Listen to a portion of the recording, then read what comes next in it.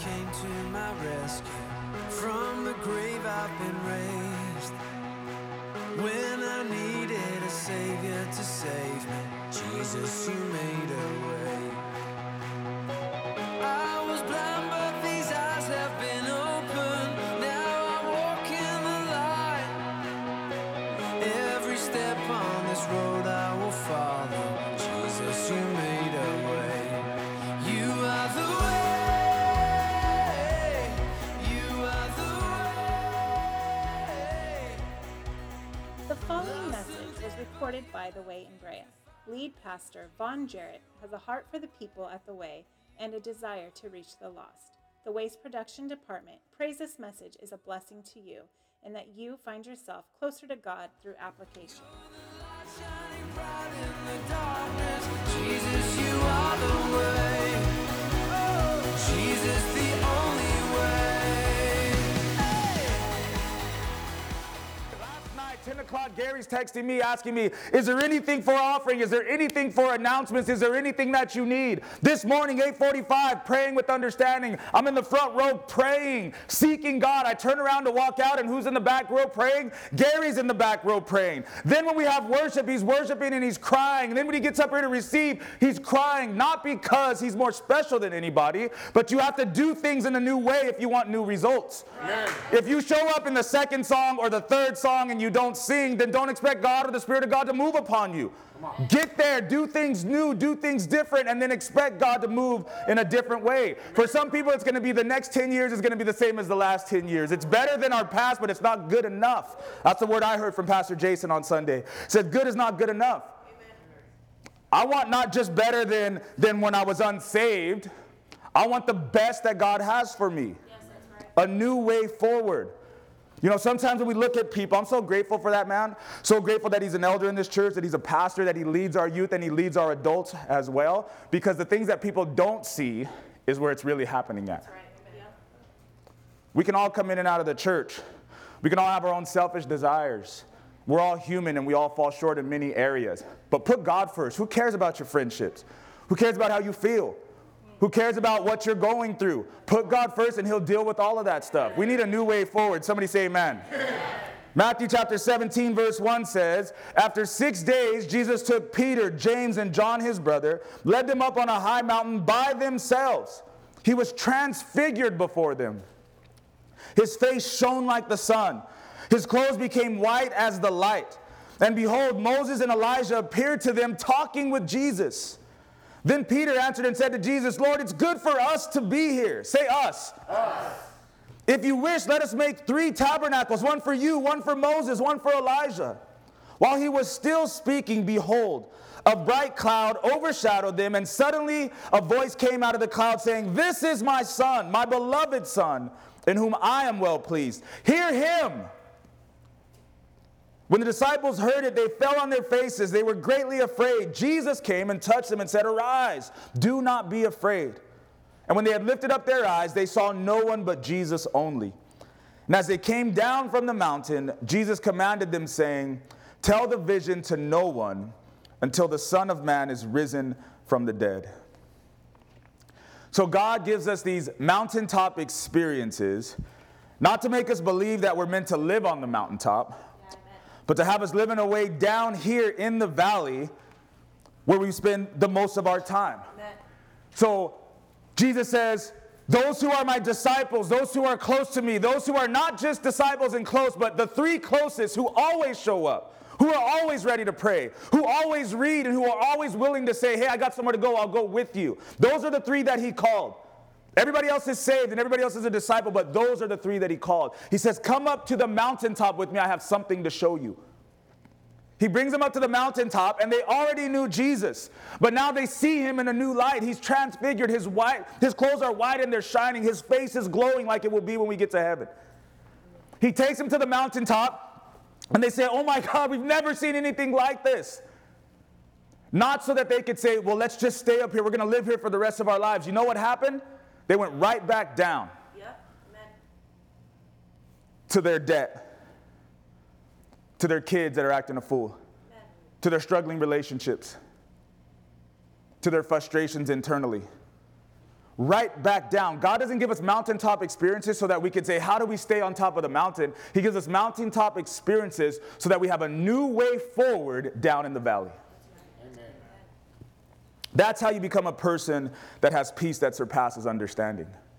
When people look at you and say, man, how are you surviving with your situation, with your circumstance, with your illness, with your lack? How are you surviving and still have joy? Because I have a peace that surpasses understanding because I've been to the mountaintop. I've seen things you haven't seen.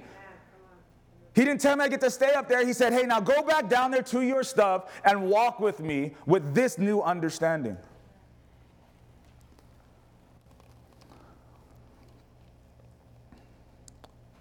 We learned on Wednesday night that we suffer, all of us suffer.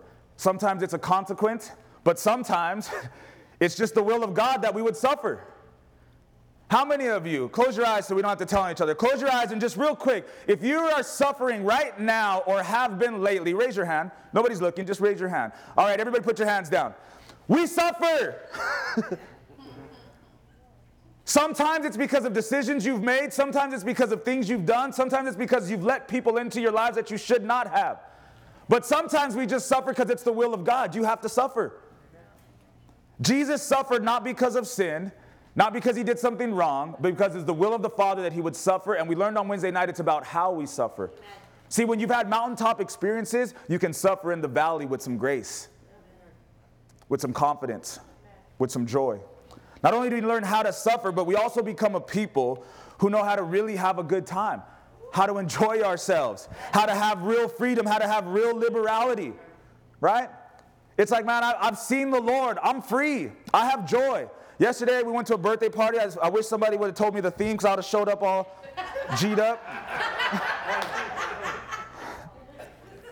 But it was like, man, people were just there having a good time. We didn't have to get faded, right? Amen. We didn't have to act all stuffy like, oh, we're Christians now. We can't even make a joke or say anything. No, we have freedom. We have liberality. Amen. Why? Not because I'm trying to please God, but because I've been to the mountaintop. I've seen him. Amen. And I know what's ahead of me. The one thing that's been made extremely clear to me in this last month, our April series of tenure, celebrating and looking back and thinking about the last 10 years, is that after a mountaintop month like it was for me, I've got to come down and continue to walk in the way of the Lord. We don't get to stay up there. We don't get to always have a ton of guest speakers. We don't get to always have the taco man after service. All you get is the ice cream man, and you got to pay for that. You know what I'm saying, though? Like, look, God told me it was amazing. It was fun. It was rejoicing. You had a lot of things to remember. It was like seeing God, in a new light. But he says, hey, you don't get to stay up there. Get back down and get back on the grind. What you going to do? Oh, we're going to have some praying in the Spirit. Okay, well, then what are you going to do? We're going to have some praying with understanding. Well, then what are you going to do? We're going to go on the sidewalk sanctuary. We're not just going to sit back and say, oh, what a great 10 years. No, there's a new way forward. What are you going to do new after this morning that you were not doing before you got here? If the answer is nothing, then you can go ahead and leave now. Why come? Why come? You've already got your salvation. You don't need to see a transfiguration. The other 8 that were down, or let's call it 9, right? Before Judas does his thing. The other 9 that were down, they still had their salvation. They don't need to go up to the mountaintop. What do they need to see him transfigured for?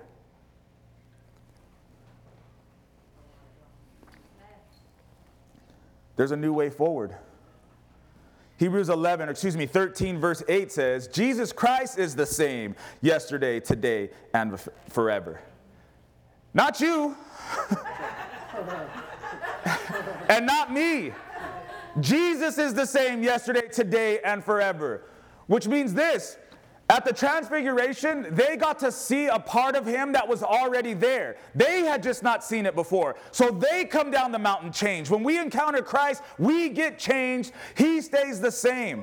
When we come down the mountain, we start walking. We're walking on the same path, but we are different because of what we've seen and because of what we've experienced. Hebrews 10:19 says, therefore, because of everything I shared with you already this morning, that's what therefore means. Don't forget it. Think about it. Therefore, brethren, brothers and sisters, men and women who call on Jesus as your Savior, say us. Say me. Therefore you, having boldness to enter the holiest by the blood of Jesus, by a new, say new, and living way which he consecrated for us, through the veil that is his flesh. And having a high priest over the house of God, let us draw near with a true heart, in full assurance of faith, having our hearts sprinkled with an evil conscience, from an evil conscience, and our bodies washed with pure water. Let us hold fast the confession of our hope without wavering. For he who promised is faithful. Let us consider one another in order to stir up love and good works, not forsaking the assembling of ourselves together, as is the manner of some, but exhorting one another, and so much more as you see the day approaching. There's a few things that the Lord says here. They're all important, but man, this scripture, I can't wait till we get there in our Bible study. Hey, a new way forward. If you don't go to Wednesday night Bible study, start going to Wednesday night Bible study. If you miss a service, think about us as a body that lives and breathes together. If you miss a service, get into the app and listen to it. Not so you can check it off and say, hey, I listened to it. So you can say, I'm moving with the body. Everything they heard on Wednesday, I heard on Wednesday. Everything they heard on Sunday, I heard on Sunday. When I show up, I'm not a step behind. I'm right with you. That's right. Amen. We ain't ready for a new way. He said that there is a new and living way which he consecrated for us through the veil. See, after salvation, after the veil is torn in two, right? It says that he consecrated a new way for it. It's new and it's living. It's alive. It has life. It's breathing. It's been consecrated for us. He says, let us draw near with the true heart, in full assurance of faith. Again, when you come to service, when you come to the altar, when you come to a prayer meeting, you got to come and draw near with full assurance that you have confidence. I'm not just going to get there at 8:45 to say that I got there early or in kind of like a hope, man, I hope that nothing else is working, and I hope if I go today and pray that, maybe no, full assurance. God, you're going to meet me there. Amen. I might not hear what I want to hear. I might not get the answer to the specific question that I'm asking you, but you're going to be there, and you're going to meet me there. That's what it means, let us draw near with a true heart in full assurance of faith. God's always going to do something. When we get to the park today for Sidewalk Sanctuary, I guarantee you God will do something. Right. What other place can you get guarantees like that? You can't get guaranteed you won't get fired this week. You can't get a guarantee that you won't get in an accident and lose your life or somebody's life that you love this week. Yeah. The only place that we can find guarantees that always hold fast is in Christ. That's right. Then he says, therefore let us hold fast the confession of our hope without wavering, for he who promised is faithful. Stop wavering. I want to be a great encourager in this church, and I want you to be empowered and loved, but I'm also not going to lie to you. Stop wavering. Stop coming one week and missing another week. Stop reading for a little while and stop reading. Stop praying and then all of a sudden you're not praying. Stop wavering. Look, Lord, I don't feel like it today, and it's not really going to sink in because I'm pissed off about my life, but I'm going to read at least for 5 minutes anyway because I'm not going to waver. Lord, I've been praying for a month and nothing's happened, but I'm not going to waver. I'm just going to keep praying. And what I'm going to pray is, Lord, help my unbelief. I believe, but help my unbelief. You read that in the scriptures because that's our real life. I don't know anybody that can walk in here and say, every time I pray, God just moved and he did exactly what I wanted to, and he did it within 24 hours. No, what we say is, well, why are you still praying? Well, because I've seen him do all kinds of stuff in the past. I expect him to do all kinds of stuff in the future, but he's never told me how or when. He just does it, so I pray. That's what it means when it says, hold fast the confession of our hope without wavering. He also said there, let us consider one another in order to stir up love and good works. Think about each other. Love is not just going to blossom because we want it to. We have to stir it up. Amen. We have to get pulled out of our seat and go hug somebody, right? We have to show up places that we don't want to show up, right? We got to get pushed in the right direction. Amen. And then we got to let people push us. We got to let people pull us. They're not trying to get on your nerves. They're not trying to make you angry. What they're trying to say is, stir it up. Amen. Love doesn't just exist and overflow. You got to stir it up. And then he says, stir up love and good works. It's not just going to happen. You're not just going to do good work. Somebody has to say, look, bro, it's been a long time since I've seen you on Sidewalk Sanctuary. Are you ever going to show up and love anybody else again? Oh, you're harassing me. Let me be a Christian. No, man, still have some good works. Do something. No, but I had lunch with my friends planned for today. Well, oh, good Lord. And then the last one, not forsaking the assembling of ourselves together. God says, I gave you the church for a reason. Yes. Not just so, God is not in heaven like most churches do, right? You have to take a count. You see how many people were there. You see, well, what did everybody give, right? And did they get their receipts at the end of the year? God's not up there in the church in heaven saying, you know, well, how many people were there? What kind of resources do we have? What kind of missionary work can we do?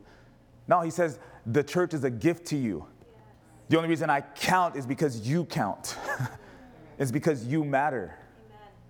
He says, don't forsake the assembling of yourselves together. Embrace it. Realize the gift that it is. Most of us complained, especially before we were saved, about being alone. And now God's given you a church and you don't want to go. So this series is about new, right? A new way forward. But it's about new in the sense of obtaining something that you haven't had before, right? Like this mountaintop transfiguration experience. They had never seen that before. They had no point of reference for it. Imagine that happening. It's not like you say, oh, I remember that kind of happened before, or remember that one time we heard about that. No, this is like, bam, this is new. We never had that, we never saw that, but now it's ours and it can never be taken from us, right? So I want you to have new experiences, new mountaintop experiences over the course of this series. But it's also about new in the sense of taking what you have already had and furthering it. Some of you guys have already had some stuff, but you got to further it. You got to say, well, how do I take what I've already seen, what I've already had, what I've already realized, and further it, grow it, let it run deeper within me, let it have more of an impact in my life. Those disciples actually already had Jesus, but after the transfiguration, they had him in a new way. They had a new way forward. So I want to pray over you guys before we go any further this morning. Lord, give them newness. Let it look the same from the outside as we pull into the parking lot, as we park our cars, as we walk into this place, but let it be new as we take steps toward you, Lord.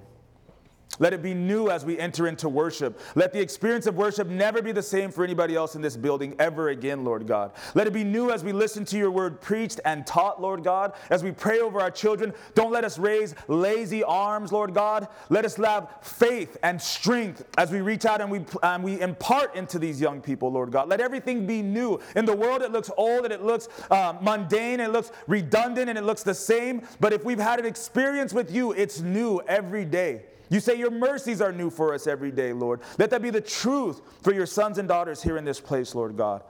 Wake us up out of a sleep. Shake us up out of our comfort zones, Lord God. Let us experience you. Let us further what you've already done, Lord. We have testimonies in this church of meeting you, of encountering you, of being forgiven of our sins, and of being saved, Lord God. And those things are wonderful. But we learned again on Wednesday night, Lord, that those are just the beginnings of what you have for us, Lord. That is the milk of what you have for us, Lord God. Let it be furthered. Let it be furthered in our lives, Lord God. We're looking for a new way forward, Lord. You are the same yesterday, today, and forever. Your word is the same, and it will not change. It will not be added to or taken away from, Lord God, but it can affect us in a new way. And that's what we desire, Lord. Have your way over this series. Have your way over these people, Lord God, that it would not be a Sunday, Wednesday faith, Lord God, but that newness would meet us every morning when we awaken, when we open our eyes, Lord, that we would be met with your newness, with transfiguration type experiences, Lord. Have your way. In Jesus' name, amen. Amen. All right. So I want to start off with just two quick stories that help us build this foundation for this series. The first is out of Ezra chapter 3, verse 10. The children of Israel have been birthed as a nation. They've gone into bondage. They've been brought out of Egypt, but then they find themselves back in bondage like many of us, right? We got saved. We got pulled out of darkness and death, and then before we know it, we're back in bondage. We're back depressed. We're back anxious. We're back broke. We're back sad, right? So that's kind of what you're seeing here with the children of Israel. They've been sold into bondage and slavery again, and now they're trying to come out of it. And where do they start by coming out of it? With the kingdom, with the body, with the church. So Ezra chapter 3, verse 10 says, When the builders laid the foundation of the temple of the Lord, the priests stood in their apparel with their trumpets, the Levites, the sons of Asaph, with cymbals, to praise the Lord, according to the ordinance of David, king of Israel. They sang responsively, praising and giving thanks to the Lord, for he is good, for his mercy endures forever toward Israel. Many of you have heard that song, right? The Lord our God, he is good, his love endures forever. Right? We don't just make up these songs, they come from the scripture. So picture them singing the song that we basically have mangled and turned into our version of it. His mercy endures forever towards Israel. Then all the people shouted with a great shout when they praised the Lord. Because why? Because all their needs were met. Because they had tons of finances. Because their relationship was so strong. No, that's not what it says. They shouted with a great shout. They praised the Lord because the foundation of the house of the Lord was laid. Many of the priests and Levites and the heads of the fathers' houses, old men who had seen the first temple, they wept with a loud voice when the foundation of this temple was laid before their eyes.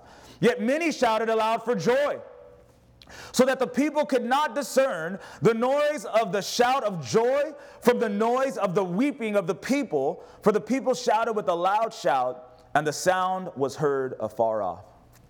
So listen, they come out of bondage, and they haven't all come out, but there's been a small group of people, like us, who have gone to rebuild the temple. And as they're getting materials, as they're getting tools, as they're gathering together like we gather together, and everybody is focused on the foundation of the temple. They're not focused on their individual issues. They're saying we've got to rebuild the house of the Lord, not only for us, but for the next generation. Amen. And after a season of working, they finally lay the foundation. There's no walls yet. There's no altar yet. None of that. They lay the foundation, and it says that everybody's shouting and praising God. But some of the people who have been around for a while are weeping. And they're crying. And some of the newer people are just excited and shouting. They're so happy about it, right? See, you have two different types of people in every church. You have those who have been around for a while here, seen some good things, seen some bad things, right? Then you have those who are newer, who have mostly just been experiencing some of the blessings and some of the good things in this last and latest season. Here's the challenge for every church, and here's the challenge for our church as we look for God to show us a new way forward. So there's two reasons why the older folks could be weeping. One, they're weeping because something they lost, they found again. We had no temple, we went back into slavery, and now we're coming out and we're going to have a church. That could be it, right? Or they could be weeping because it's not like it was in the past. That's not how the foundation was before. That's not how we used to sing. That's not how long we used to worship. That's not how that ministry used to go. That's not how pastor used to talk with me and engage with me.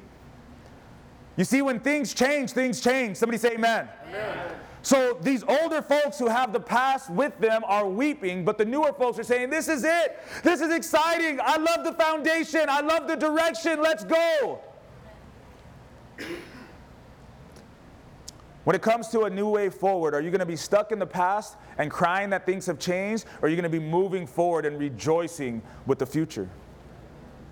God's the God of right now, and God's the God of tomorrow. That's right. Thank God for everything he did in the past, but if you want to hold on to the past, God is alive and moving. Yeah, that's right. A new way forward is going to challenge many of the people in this church to get out of your comfort zones. When you used to wait till service was over and then immediately you're talking to me, well, you need to talk to some other men of God who are pastors and leaders and shepherds here, because I'm not the only one. When you used to be able to complain about certain things, stop complaining and start helping. Amen. And then don't take that personal or sad. Say, we should rejoice that there's something to help. Amen.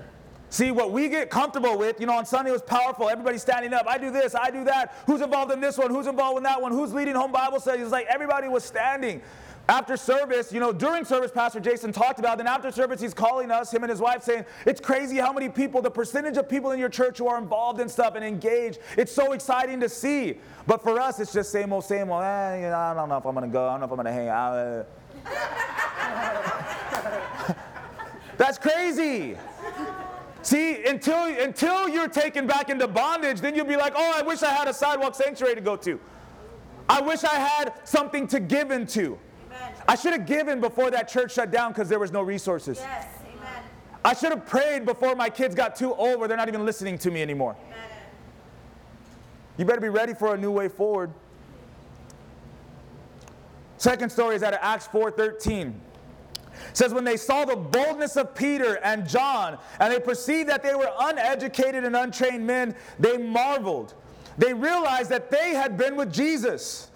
Seeing the man who had been healed standing with them, they could say nothing against it. But when they had commanded them to go aside out of the council, they conferred amongst themselves, saying, what shall we do with these men? For indeed, that a notable miracle has been done through them is evident to all who dwell in Jerusalem, and we cannot deny it. But so that it spreads no further among the people, let us severely threaten them, that from now on they speak to no man in this name, speaking of Jesus. They called them and commanded them not to speak at all, nor to teach in the name of Jesus. But Peter and John answered and said to them, whether it is right in the sight of God to listen to you more than to God, you judge. For we cannot but speak the things which we have seen and heard. So when they had further threatened them, they let them go, finding no way of punishing them because of the people, since they all glorified God for what had been done. So Peter and John, not Jesus, Peter and John in the book of Acts, when Jesus already gone back, they are healing people. Blind, lame, crippled, suffering, and Peter and John, disciples of Christ. I think these are two of the ones that actually got taken up to a mountaintop and had a mountaintop experience, but now they're back down in the valley, ministering to people in the valley, are being used by God to heal people. And what does it say? In order to discourage them, they were threatened. Your boss might threaten you. Your spouse might threaten you. Your family might threaten you. Stop acting like a Christian. Stop going to church so much. Stop praying all the time. Stop posting about Jesus. And you know what happens if you take those threats and you let them reduce you and reduce the power of God in your life? Nobody's life will be impacted. Peter and John said, listen, you make up your mind. Should we listen to you or should we listen to God? We're going to listen to God. We're going to do whatever He tells us, whenever He tells us to do it, and we're going to see people being healed and people being touched. A new way forward is about not just saying, come to my church. A new way forward is not just saying, hey, listen to this app and listen to Pastor preach or listen to our guest preacher preach, because those were great messages by Pastor Steve and Pastor Allen and Pastor Jason, and we have all this stuff. Yeah, no. You talk to somebody. You heal somebody. You be a mouthpiece for God. If you've had a mountaintop experience, the Bible says we're saved by the blood of the Lamb and the word of our testimony. Tell somebody about it. They don't want to hear my story. They don't want to hear my testimony. They don't want to hear my message. They want to see your life changed. I walked into a room yesterday with half of the people were from the church and half were not from the church. And you know what I realized when I walk in? My testimony means nothing to the half of the people that are not part of our church. But the testimonies of the other half that are part of our church, those are the testimonies that the other half of the room need to hear and see. If the other half of the room looks at you guys and you still look like you used to look, you still talk like you used to talk, you don't say anything that's new or changed or transformed, you don't have a Spirit of God alive inside of you, that other half of the room is going to stay unsaved every time we see them. We need a new way forward. John 14:12 says, most assuredly I say to you, he who believes in me, the works that I do, he will do also, and greater works than these will he do. Because I go to my Father, and whatever you ask in my name, that I will do, that the Father may be glorified in the Son. If you ask anything in my name, I'll do it. Jesus is saying to his disciples, which includes you, whatever I've done, you can do. Amen. And you'll do more than I can do because I'm going back to heaven. Which means I can't walk anymore down here. I can't talk anymore down here. I'm not going to meet another woman at the well. I'm not going to see another blind man and say, what can I do for you? And tell him to receive your sight. He says, I'm not going to do it, but you can. But will you? You know why we won't? Because we're afraid, because we don't believe, right? Because we don't know the Word of God, because we haven't tested it. And you know where you get that faith? Show up to prayer. Hit the altar. That's right. Sing when you're afraid to sing. Just let it out. And the next thing you know, you'll say, man, I opened my voice and the Spirit came inside of me. There's something I have that I didn't know I had. I might as well talk to somebody about it. To me, this is obviously the most pressing testimony with Gary getting up here and crying. But when he first got to church, he wouldn't say anything. We were talking about it yesterday. When they first walked into our church, we were in another building. He said, where am I? What is this? These people are crazy. And now he's up here saying, we're all in one barn together. I love you guys. You see what I'm saying? But that don't just happen. It does not just happen, and it will not just happen. And here's what happens to most of us. When you finally realize that it's available and that you could have been, you'll look back and say, how did I spend so many years doing nothing? Who did I miss out on? Who should I have been talking to and praying for? What was I thinking? All because I was chasing after some things for myself that I never got anyway. I saw a post yesterday of one of the young cousins in the family that's going to be going off to the University of Arizona. And it's exciting to watch them go off to the University of Arizona. But really the thought in my heart was, man, we should have prayed for her more. We should have, when we had family functions, instead of us just making our way around the room, we should have went and talked to her and said, what's really going on in your life? What's really going on in your heart? Do you have any faith? What do you see in your family's life? What do you want for your future? Now she's going to go off and be influenced in Arizona for 4 years by people who do not know God, who are their same age, and we didn't lay any foundation for her. Man, what were we doing, God? What were we doing? Oh, I had to paint the house. I wanted to buy a new car. My relationship was just so tough with that person, and I just had to give all of myself to where we were. We need a new way forward. 1 Thessalonians 1:5 says, our gospel did not come to you in word only, but also in power, and in the Holy Spirit, and in much assurance, as you know what kind of men we were among you for your sake. What that means is, we cannot just tell people about church. We cannot just tell them Jesus came and Jesus died and you can be saved. It has to have power, which means you have to actually be able to say, look and see. Follow me as I follow Christ. Remember how I used to be and how I used to think. I'm not the same anymore. Amen. Paul says it came with power. Anybody could tell a story, but let one of those people encounter the Holy Spirit. Then all of a sudden it ain't just a story, right? We need a new way forward. If you've been trying to talk to people about God, thank you, Jesus, for that. If you've been trying to be a witness for God, thank you, Jesus, for that. But I guarantee you this, spend the next 3 months not talking to anybody and praying every day, Lord, fill me with your Holy Spirit, and then watch what happens. Because it's easy to say, God, I want to, but it's not just working. But I really tried. It's harder to say, God, I'm going to set time aside to be filled with your Spirit in a way where I don't have to do anything. You do all the work. I'm just a conduit because I know you. And because I know you, I'm not even trying to affect other people, but I am affecting other people.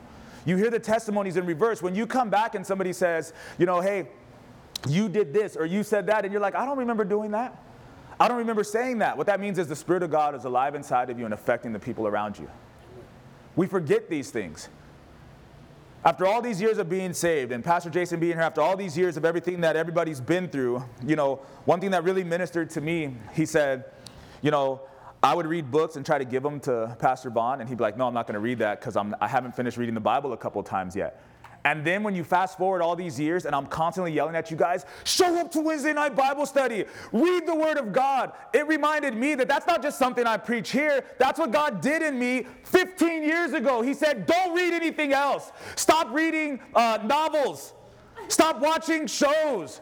Stop filling your mind with nonsense. First and foremost, build your whole life on this. And I had no idea it affected him the way it affected him. To the point where after all these years, that's what he remembers, is that as a young pastor, he tried to give me a book to read, and I told him, nah, I'm not going to read that until I get this. See, I wasn't afraid to tell my pastor that. You know why? Because I knew that this is what matters most. What matters most to you? What are you doing and saying that's affecting people where decades from now they'll look back and say, she told me this. I remember one time they invited me somewhere and they said, no, I can't go because it's the Easter service. That might affect somebody.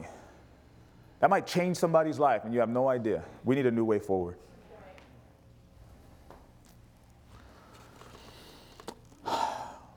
So I have a song for you guys. Sometimes you need an old way forward as you go on the new way forward. You got to take what you already had with you. So I got a song for you guys that I'm going to play. But before we do, this is what I want you to think about just for a second. Our 10-year series, you know, it represented our past, right? The last 10 years of things that God has done here in this church. But it also represented your individual past. Everybody here has a past. And you may have been with the Lord for 10 years. You may not have been. Maybe it's only been a few months or a few years for you. But there's always this past that is represented. What we talked about was a deep breath in our 10-year series, right? Everybody just take a deep breath. Go ahead right now. For me, that's been part of my new way forward. I find myself almost on a daily basis stopping and taking a deep breath. Like, Lord, it's not as serious as I think.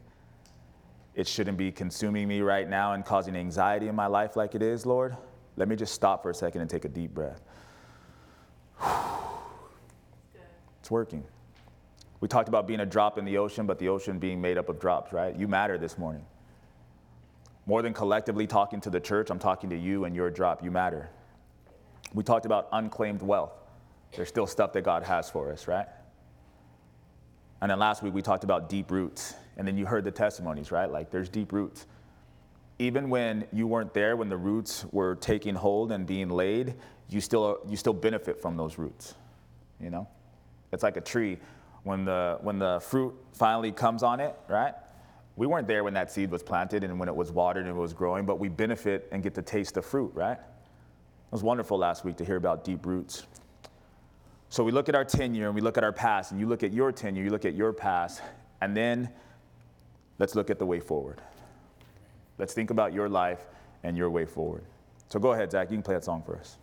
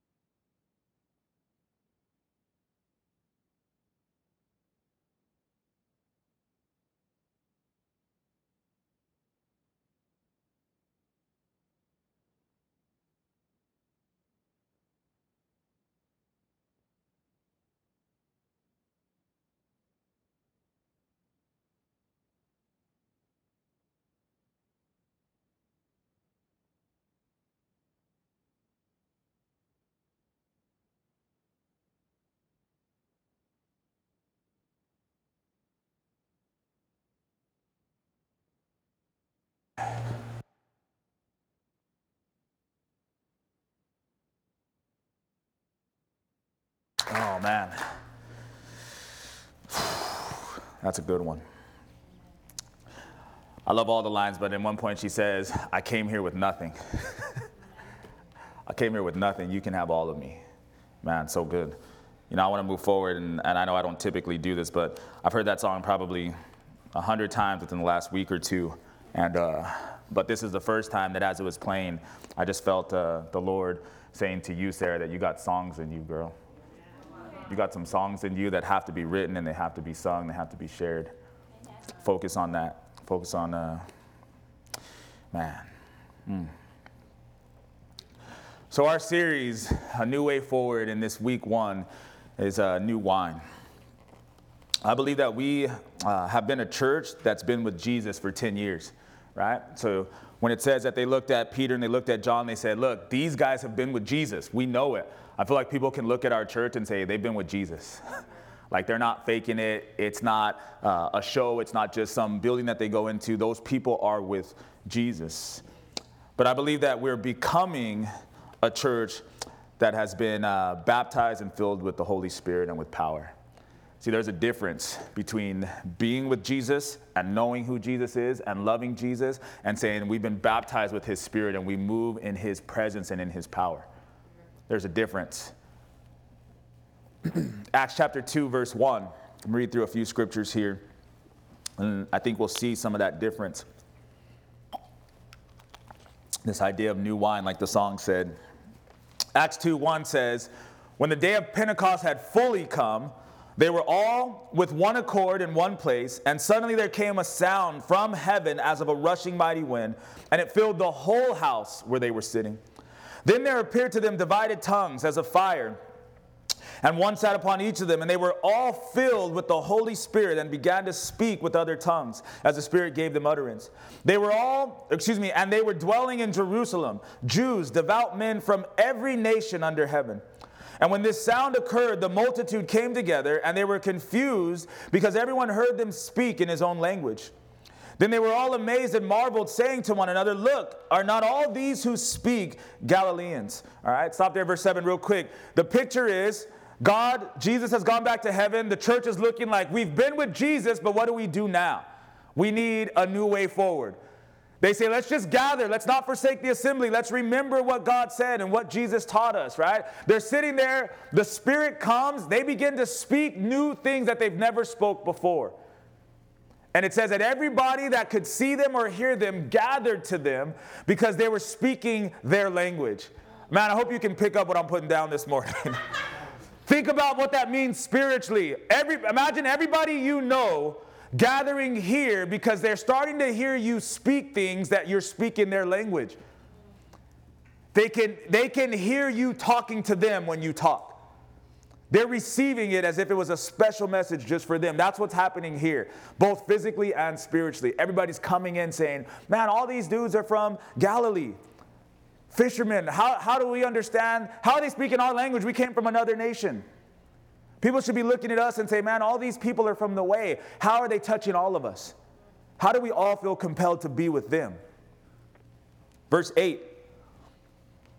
It says, how is it that we hear each in our own language in which we were born, Parthians, Medes, Elamites, those dwelling in Mesopotamia, Judea, Cappadocia, Pontus, Asia, Phrygia, Pamphylia, Egypt, Libya, Cyrene, visitors from Rome, right?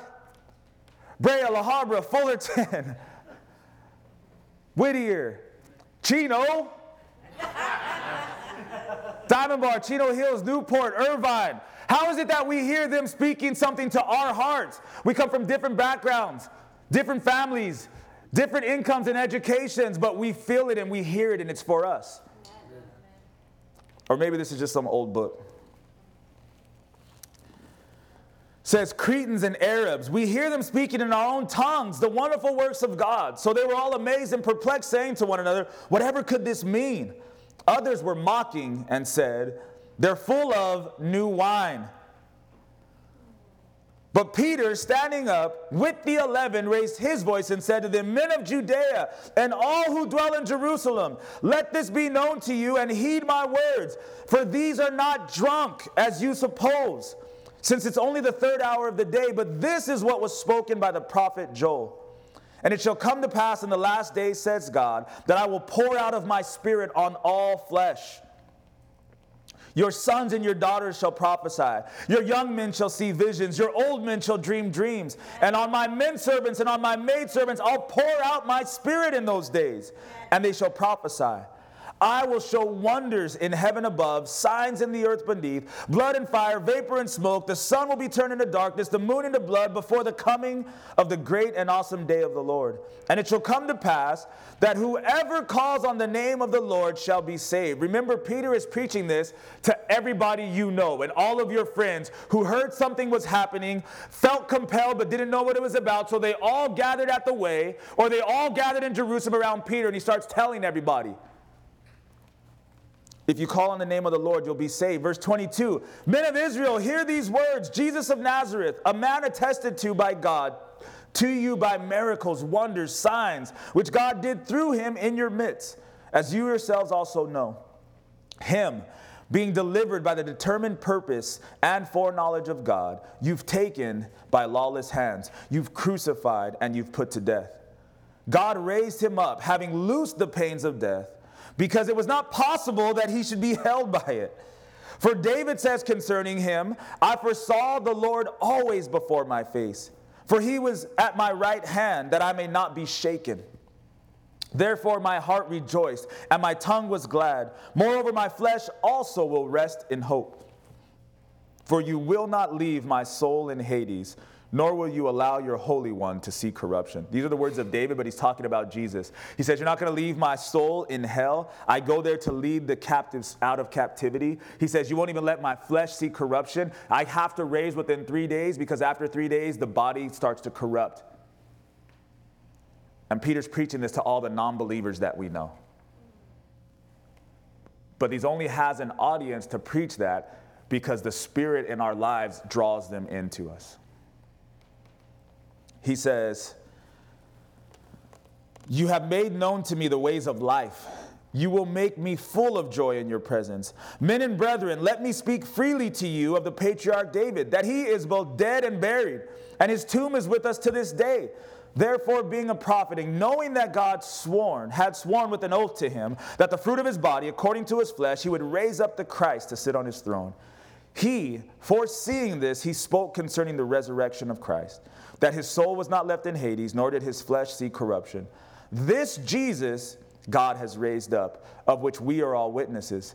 Therefore, being exalted to the right hand of God, and having received from the Father the promise of the Holy Spirit, he poured out this which you now see and hear.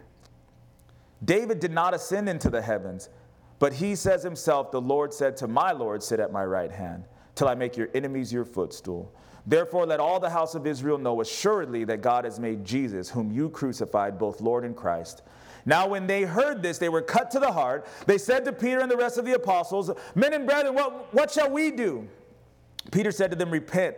Let every one of you be baptized in the name of Jesus Christ for the remission of sins, and you shall receive the gift of the Holy Spirit. I know it's a long portion of Scripture, but it's so important for our way forward. Number one this morning is that this is new wine, but we ain't drunk.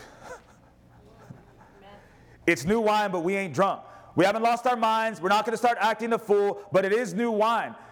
He says, they say, they're drunk, they're acting crazy, they're speaking in tongues. Some people are hearing it in their language and their hearts are being drawn to Christ, but we think they're crazy and we think they're drunk. Peter says, listen, this ain't new wine. It's 9 o'clock in the morning. We don't get down like that. That's what he means when it's the third hour. It starts at 6 a.m. It means the third hour is 9 a.m. And Peter is talking like we would talk. They ain't drunk. Look at the fruit of what they're saying. Look at the fruit of what they're doing. And if you stay here long enough to hear the message preached, watch how some people come out of death and into life and say, what shall we do? We've been cut to the heart. They ain't drunk. They're filled with the Spirit of God. It's new wine. It's a new way forward. These disciples went from walking with Jesus, talking to Jesus, wrestling with, at that time it was verbal, but it's literally the Word of God, right? We went through Matthew and now we're in Hebrews. So they're just walking with Jesus, talking. They don't understand, he explains it. They still don't understand, he explains it. Sounds a lot like Sundays and Wednesdays here, right? We don't understand, we just keep explaining it. We keep preaching it. We keep praying it. But then, all of a sudden, there's a new way forward. They go from having Bible study and talking about things to the Spirit of God descends upon them, fills them with the Spirit. They start talking to all their friends and their family. They all gather together, and then lives are awakened out of death and into life. What are you looking for in the next 10 years here? How much better your life can get?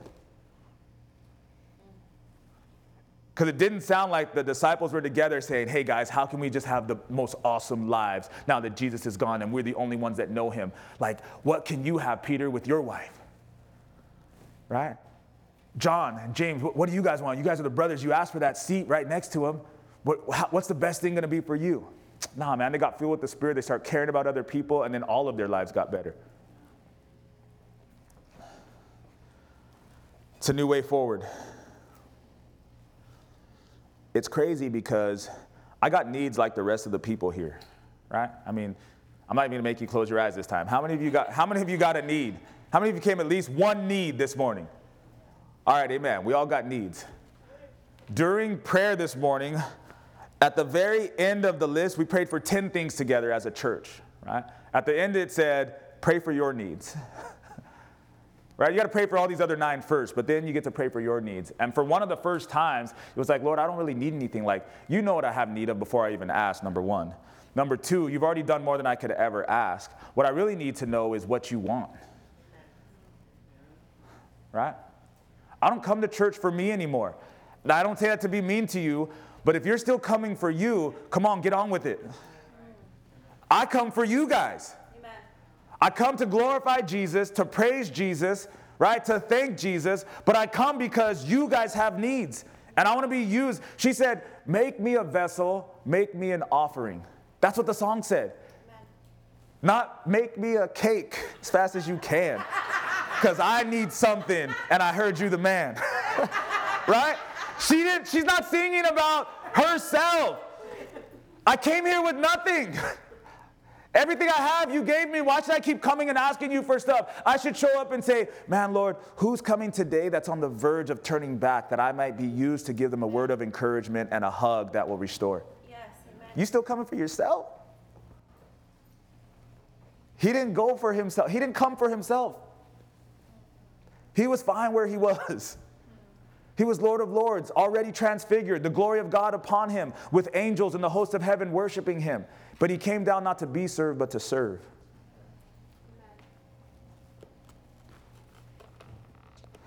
Man, we got to get it.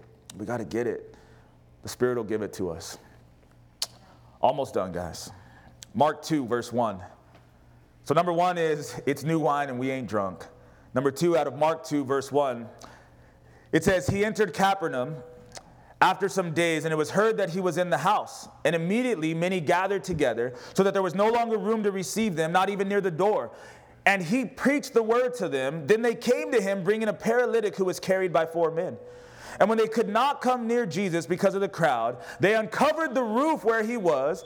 So when they had broken through, they let down the bed on which the paralytic was lying. When Jesus saw their faith, he said to the paralytic, son, your sins are forgiven you. And some of the scribes were sitting there and reasoning in their hearts, why does this man speak blasphemies like this? Who can forgive sins but God alone? But immediately when Jesus perceived in his spirit that they reasoned thus within themselves, he said to them, why do you reason about these things in your hearts? Which is easier to say to the paralytic, your sins are forgiven you? Or to say, arise, take up your bed and walk? But that you may know that the Son of Man has power on earth to forgive sins, he said to the paralytic, I say to you, arise, take up your bed and go to your house. Immediately he arose, took up the bed, and went out in the presence of them all, so that all were amazed and glorified God, saying, we never saw anything like this. Before I go any further, that's verse 12. The friends bring the paralytic who's dead in his sins and his body is damaged. They can't get to Jesus, so they don't just stop at, hey, come to my church. They don't just stop at, hey, here's the app. They don't just stop at, hey, here's a text, I'm praying for you. No, they rip the roof off and drop him down. Amen. A new way forward. Stop being so quick to give up. Rip the roof off and drop your friends down into the presence of God. We cannot get saved on the faith of other people. So how did Jesus say, I saw the faith of his friends and I saved the man? the relentlessness of the faith of the friends caused faith to be built in the man who was broken. When he saw, hey, they're not going to give up on me. They already found Jesus, but they keep coming back for me. They've already been made whole, but they want me to be made whole. That's how our friends are going to get saved. Amen. And then you rip the roof off, you drop them down, the man gets saved. Salvation matters more than the physical condition of our lives. Your life may look broken, but you can be whole in spirit. Our friend's life may be broken for a long time, but they can be whole in spirit and whole in Christ. And then Jesus says, look, I came to make people whole and take them to eternity. But since you guys want everybody's lives to be better, all right, take up your bed and walk so they can see, not that I'm going to make everybody's life better, but when I say your sins are forgiven, it is finished. Amen. And then the church. So you've got friends of faith dropping people down to be touched. You've got Jesus in the presence. You've got a man being healed. And then you've got the church saying, who does he think he is to forgive sins? We never saw anything like this. He went out again by the sea, and all the multitude came to him, and he taught them. As he passed by, he saw Levi, the son of Alphaeus, sitting at the tax office. He said to him, follow me, Levi. Levi becomes Matthew. That's all it took. Think about that. Matthew. How did he get saved? He was sitting at the tax office. Jesus walks by and says, follow me. How many of you guys did your taxes this year? You tell anybody to follow you? It sounds crazy, but we make it so complicated. He's sitting at the tax office taking people's taxes. Jesus walks by and says, hey, I'm Jesus, follow me. In our daily lives, it's the same thing. Hey, follow me as I follow Christ. And he went. He arose and followed him. It happened as he was dining at Levi's house. Now Jesus is dining in that man's house, right? Many tax collectors and sinners also sat together with Jesus and his disciples, for there were many, and they followed him. And when the scribes and Pharisees saw him eating with tax collectors and sinners, they said to his disciples, how is it that he eats and drinks with tax collectors and sinners? Jesus heard it, and he said to them, those who are well have no need of a physician. I didn't even see this, but think about this for a second. The disciples are there, and Jesus is eating with sinners and tax collectors. The church comes to the disciples and says, hey, what's wrong with your teacher? And the disciples don't have to defend themselves. Jesus hears and Jesus speaks to the ones who are accusing. Does that make sense? So when you're doing what God wants you to do and people begin to accuse you, right, or to judge you, you don't have to worry about it because Jesus will speak to them and tell them he or she is doing what I want them to do. Leave them alone. You want to talk? You got questions? Bring them to me. Don't talk to her. Don't talk to him. Woo. So when Jesus heard, he said to them, those who are well have no need of a physician, but those who are sick. I did not come to call the righteous, but sinners to repentance. The disciples of John and the Pharisees were fasting. Then they came and said to him, why do the disciples of John and the Pharisees fast, but your disciples do not fast? Jesus said to them, can the friends of the bridegroom fast while the bridegroom is with them? As long as they have the bridegroom with them, they cannot fast. But the days will come when the bridegroom will be taken away from them, and then they will fast in those days. He says, look, this is where we are, and there will be a new way forward. There will be a new day. But he's saying right now, you fast because you don't feel my presence. Why would you fast if I'm right here with you? Why would you not fast if you don't feel the presence of God? How many of you have said he feels far from me? I haven't felt him in a while. I haven't felt his touch. I don't feel his comfort. Fast. That's what Jesus is saying here.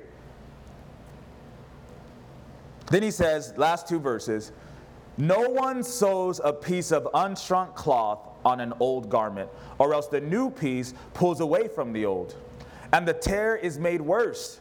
And no one puts new wine into old wineskins, or else the new wine bursts the wineskins, and the wine is spilled, and the wineskins are ruined. But new wine must be put into new wineskins. See, where that scripture comes from matters this morning. People are getting saved and dropped through roofs. The church is being challenged and convicted, right? Sinners are dining with Jesus. Disciples are being accused. Jesus is defending disciples. He's saving sinners. And then he says, this is about new wine and new wineskins. If you got an old wineskin with new wine, it's going to burst and you're going to lose everything. But if you've got new wine and a new wineskin, everything will flourish. Number one, it's new wine and we ain't drunk. And number two is about mathematics. Old plus new equals nothing. New plus new equals new. If you take the old wine and the old wineskin that you've already had in your last 10 years or 1 year or 1 month here in this church, and you try to put it into the new wineskin of the direction that God is taking us, you will burst and you'll lose the wine and you'll be trying to figure out what happened. You cannot stay the same with where God is taking your church. You cannot stay the same with where God is taking you as an individual. You've got to have new wine for new wineskins. Jesus is telling them, the end of this age has arrived. In the past, it was about what God spoke through prophets and the word that he gave, and then you guys have to try your best to be able to meet those requirements and live in a way that honors me. He says, but that is coming to an end. Where we are headed now is I'm about to leave. I'm going to send my Spirit. He's going to write my word and my laws on your heart and on your mind. And then he's going to fill you with his presence. And you are going to be new creations.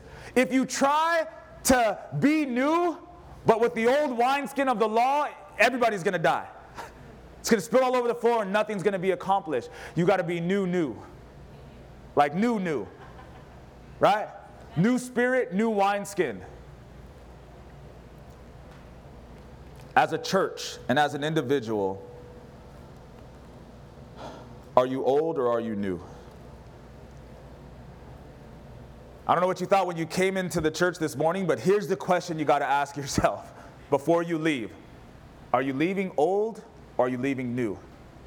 Do you have an old wineskin where you're like, look at my old wineskin. I spent so long making it. So long building it. It never burst before because this is what God had for me and it stretched it. It used to be new, but now it's old and I love my old wineskin. But I'm wise enough to know that if Jesus tries to give me new wine, it'll destroy this. So which are you going to do?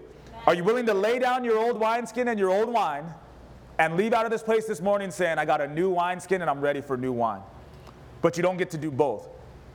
Don't be mad when you see people with new wine and new wineskin living in the Spirit and by the power of the Spirit and with the joy of the Spirit, knowing that you chose your old wineskin and the old wine. Don't get mad when somebody walks into the church tomorrow, gets saved, and is living in that new wine, and you got your old wineskin. Because Jesus said, you get to choose. The law leads to death, but the Spirit leads to life. Hebrews 8:10 says, Jesus, Father, says, I will put my laws in their mind and write them on their hearts. I will be their God and they shall be my people.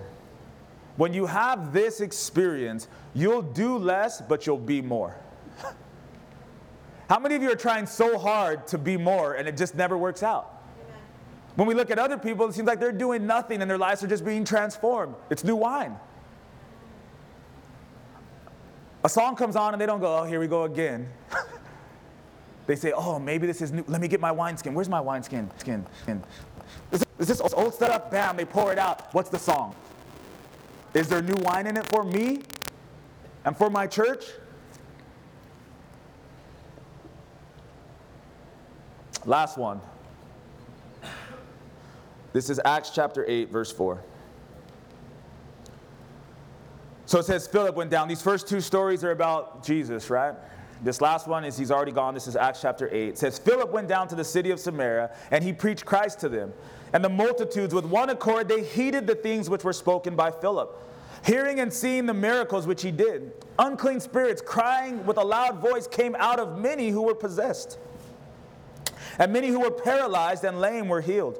And there was great joy in that city. But there was a certain man called Simon, who previously practiced sorcery in the city, and he astonished the people of Samaria, claiming that he was someone great, to whom they all gave heed from the least to the greatest, saying, this man is the great power of God. And they heeded him because he had astonished them with his sorceries for a long time.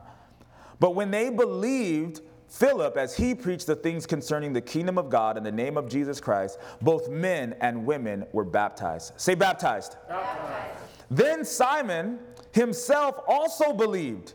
And when he was baptized, he continued with Philip and was amazed, seeing the miracles and signs which were done. Now when the apostles who were at Jerusalem heard that Samaria had received the word of God, they sent Peter and John, the same two, right? Transfiguration, healing other people. Now there's a whole new city of people getting saved. And who do they send? Those are the two that they sent. They sent Peter and John to them, who when they had come down, they prayed for them that they might receive the Holy Spirit. For as yet he had fallen upon none of them. They had only been baptized in the name of the Lord Jesus, when they laid hands on them, and they received the Holy Spirit. When Simon saw that through the laying on of the apostles' hands, the Holy Spirit was given, he offered them money, saying, "Give me this power also, that anyone on whom I lay hands may receive the Holy Spirit." But Peter said to him, "Your money perish with you, because you thought that the gift of God could be purchased with money. You have neither part nor portion in this matter. Your heart is not right in the sight of God. Repent therefore of this your wickedness, and pray God if perhaps the thought of your heart may be forgiven you. For I see that you're poisoned by bitterness and bound by iniquity." Then Simon answered and said, "Pray to the Lord for me, that none of these things which you've spoken may come upon me." So when they had testified and preached the word of the Lord, they returned to Jerusalem, preaching the gospel in many villages of the Samaritans. Now an angel of the Lord spoke to Philip, saying, "Arise and go toward the south along the road which goes down from Jerusalem to Gaza." So this story, you see where it starts. The people are scattered and they go preach in all these places. The story ends somewhere that we've been as a church, right? After this happens, it says, Philip hears the angel of the Lord says, "Go down to this road." We know that he's going to meet the Ethiopian eunuch and he's going to get baptized, right? So this is the book of Acts. The church is acting upon the things that Jesus said and the spirit that they've now been filled with. This particular story, though, is the last point, number 3, which is of water and spirit. These believers believed in Jesus. Say amen. Amen. They got baptized in water. Somebody say amen. Amen. But that wasn't it. Think about that in your own walk right now. They said, "We heard Philip come down here. He preached the gospel. We had Simon the sorcerer who showed us yoga and showed us tarot cards and showed us how to read Turkish coffee when you turn it upside down and showed us how to, we had Simon. He showed us all this stuff. He's the power of God." But then Philip shows up and they say, "Man, he told us about Jesus and there's real power there. We're seeing everybody get healed." And they say, "We have faith. We want to believe." Philip says, "All right, let's do this." They found water. He baptizes them, all these believers. And then the church says, "Hey, we got to send Peter and John. They need the Holy Spirit." Be honest this morning. Have you seen God? Do you love God? Are you saved? Have you been baptized in water? But could it be that you haven't been baptized with the Spirit yet? Could it be that you're doing more than you're being?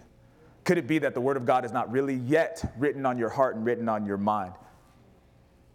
Could it be that your spirit is still in contention with the Spirit of God that says, "I don't want to go"? And he says, "Man, my spirit is drawn to me. How could you not? My spirit wants to go. So if you don't want to go, that's your spirit, not mine." Amen.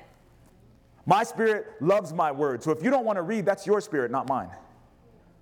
My spirit loves to care for other people. If you don't want to care for people, that's your spirit, not mine. Could it be that we have not been baptized in the Holy Spirit yet? Because that's what it says here, that they said, "Let's send Peter and John." And then what happened? They laid hands on them. You guys believe? You've seen the power of God? Let us pray for you that it would just consume you and you'd be baptized with the Spirit of God. And they lay hands on them and they receive it. To the point where the guy that used to talk about tarot cards and sorcery, he's like, "Man, I want that. I used to try to wow them with my power, but I see what you guys have is on a whole nother level. I'll even buy it." It can't be purchased. The only way to receive it is to receive it as new wine. We've got to be humble enough to come to God this morning and say, "I've enjoyed the old wineskin. I never had anything like this before in my life, and it's been so good to me. But Lord, if you say so, I'll lay down this old wineskin. I'll lay down my hopes of an old friendship. I'll lay down whatever it is that I've been desiring from you and from your church. I'll lay that down if you promise me to give me a new wineskin and new wine." Amen. It's a new way forward. In just a minute here, I'm going to ask some of you who wants to be prayed over, who's willing to come to the altar. You've been here for years and you've heard it hundreds of times. Who needs this? Who needs that? Who wants to be prayed over? Who wants somebody to come up here and just have hands laid on you, believing in faith that God's going to do something? And some of us will move forward the same way we have in the past. It's the same old, same old. Now I'm not going to go. Or I am going to go, but I'm not going to believe. Stay there.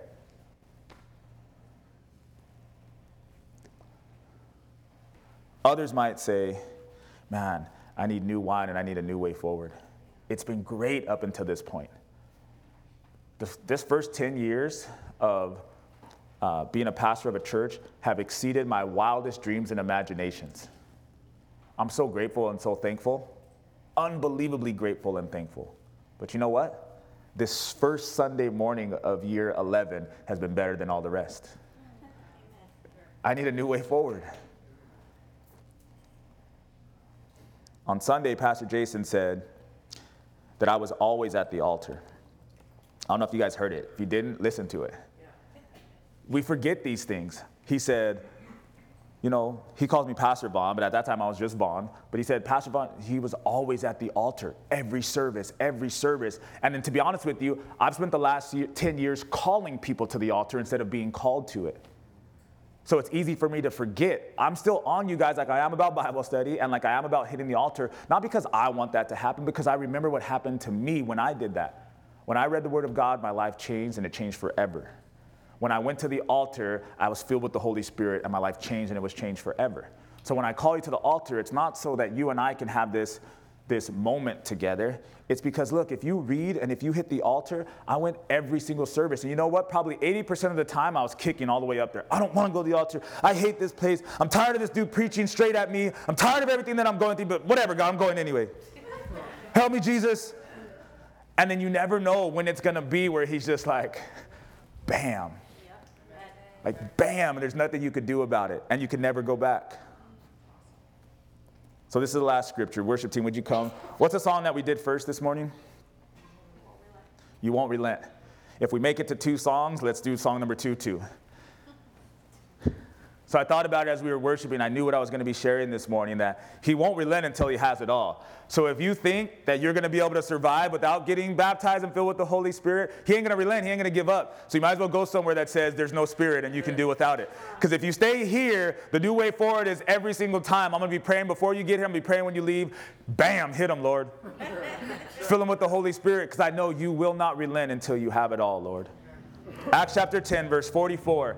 So for those of us who maybe we've been waiting, we've gone through a lot with the Lord and he's done a lot already, but we know, and we've kind of said already this morning, that there's more that he has for us. We need those hands laid on us spiritually. We need that presence of the Holy Spirit to write some things on our hearts, write some things on our minds, overpower us, overwhelm us, and then empower us to be used. There's another version of the story too. Thank God for that. Acts chapter 10, verse 44 says, Peter is now speaking to Cornelius and his family. It's a group full of non-believers. Peter goes into their house, which he shouldn't be in as a Jew, and he's telling them about Jesus. Cornelius, his family, all of his friends are there. It says Peter is still speaking, like he's just telling them the story about Jesus, right? And the Holy Spirit fell upon all those who heard the word. And those of the circumcision who believed, they were astonished. So Peter had a couple brothers with him, and they were astonished, as many as came with Peter, because the gift of the Holy Spirit had been poured out on these Gentiles. They heard them speak with tongues and magnify God. Then Peter answered and said, can anyone forbid water that these should not be baptized, who have received the Holy Spirit just as we have? And he commanded them to be baptized in the name of the Lord. So look at this. This is the direct opposite. These are people that walked into the church that day and did not know Jesus and were not saved. And before they could even get saved and baptized in water, they got saved and filled with the Holy Spirit. They start praying and speaking in tongues, and they start sharing scriptures that they never read before. And Peter and his friends are like, oh my God, look at this. We just met these people on the street. We've been praying about them for a long time. We didn't even know that God would do this. Look at what he's doing. And they say, let's just baptize him. Let's get some water right now. Let's baptize them. Here's what I believe for our new way forward. I believe that we are entering into a decade where we're going to see the work of God accelerated in the lives of new converts. Amen?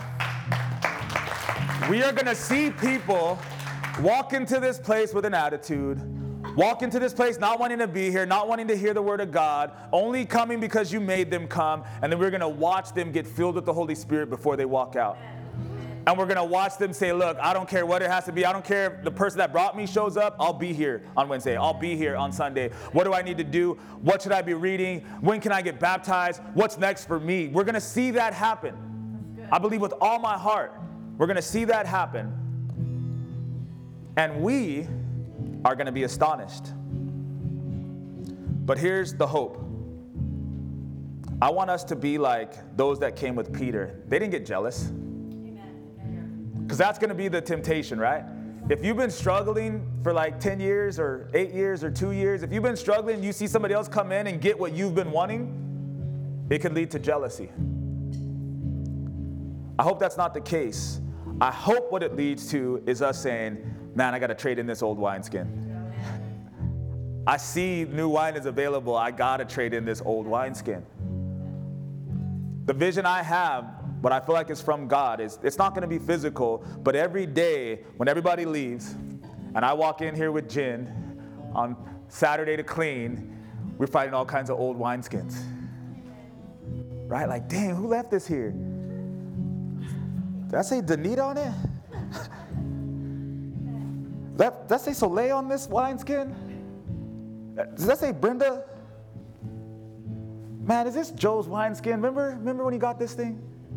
Just old wineskins all over the place. Be astonished and then trade in the old for the new.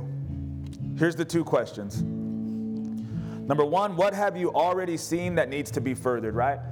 What have you seen from God so far in your walk that you say, it was good, but I need to further it. I got to develop it. I got to see more of that. I got to get into the word and say, man, I remember you did this, Lord, but what does it actually say about that? I remember I felt this, God, but let me read about somebody else that felt that and then what they did so I can do the same thing. What needs to be furthered in your life and your walk with God? And the second question, what area of your life would you like to leave with a new way forward in this morning? Think about it. Go ahead, close your eyes. Stand with me and close your eyes. The second question is very, very important. I want to give you a minute to think about it. An area of your life where you know you came in this morning in a certain heart condition. You know you came in this morning with a certain way of thinking. You know you came in this morning with a certain way of actually acting in that area. And you would say this morning, hey, I want to leave with a new way forward. I don't want it to be because I put in effort. I don't want it to be because I've been praying so long. I don't want it to be because I just desire it so much and I position myself for it. No, just literally because I trust God that I can have a new way forward right here, right now. The same way that people came into Cornelius' house, they heard the word, they got filled with the Spirit, then they got baptized. They went into the house one way, they left out of it another way, and they didn't do anything to deserve it. What is it in your life right now? You know this thinking is wrong. This way of living is wrong. I'm already a Christian. I have access to God. What area is it this morning? Think about it. You want to leave with a new way of thinking. Not just a new way of acting, but I'm going to think differently. I'm going to believe differently. I'm going to act differently. You can have it this morning. Not because I say so, but because God says so. Not because we hope so, but because He's confirmed it in His Word. And many of us have experienced it. A new way forward. So here's the first question. Heads bowed, eyes closed. If you're here this morning and you're not saved and you want to be, I want to give you that opportunity and I want to pray with you. The Bible says that first Peter got up and he spoke to all these people. They all heard the Spirit speaking to them in their own language. And he says, this is the Spirit of God. Do you want to be saved? And 3,000 people got saved that day. The other story, some friends brought another friend, dropped them in through the roof. They met Jesus. He got saved and he got healed in one day. And in the last story, Cornelius, a bunch of non-believers gathered together. The word begins to go forward. They get filled with the Spirit. They get saved. I promise you this.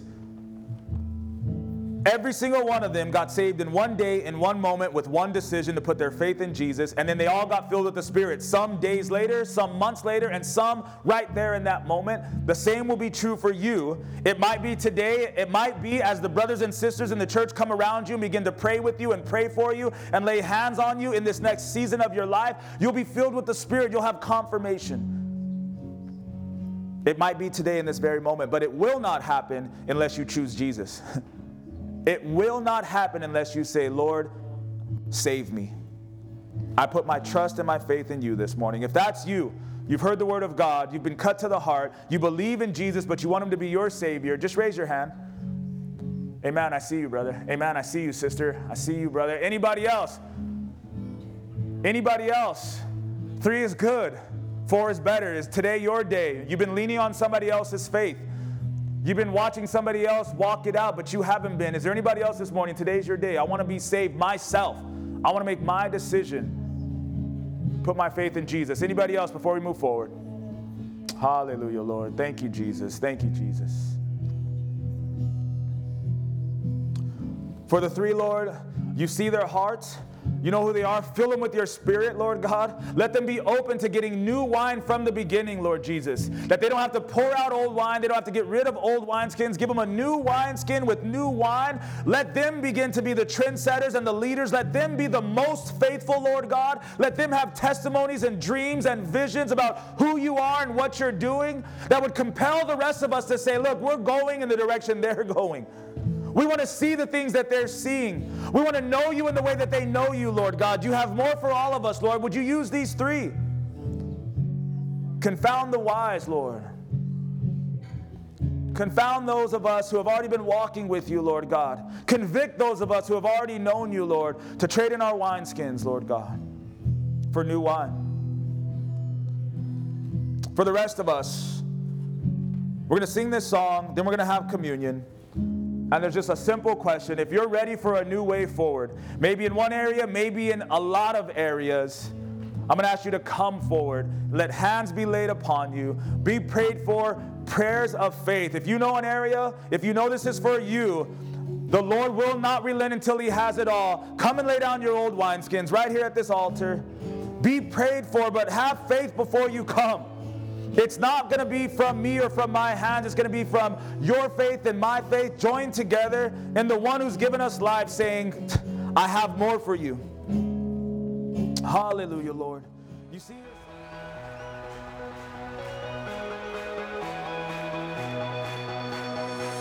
I was nowhere, you came to my rescue. From the grave I've been raised. When I needed a Savior to save me, Jesus, you made a way. I was blind, but these eyes have been opened. Now I walk in the light. Every step on this road I will follow. Jesus, you made a way. You are the way. You are the way. Thank you for listening. The Way would love you to visit our church at 451 West Lambert Road, Suite 204 in the city of Brea. Our service times are Sunday mornings at 10 a.m. and Wednesday nights at 7 p.m. For more information, please visit our website at www.thewaybrea.com, or you can download our church app by visiting your app store and searching The Way Brea. Be blessed.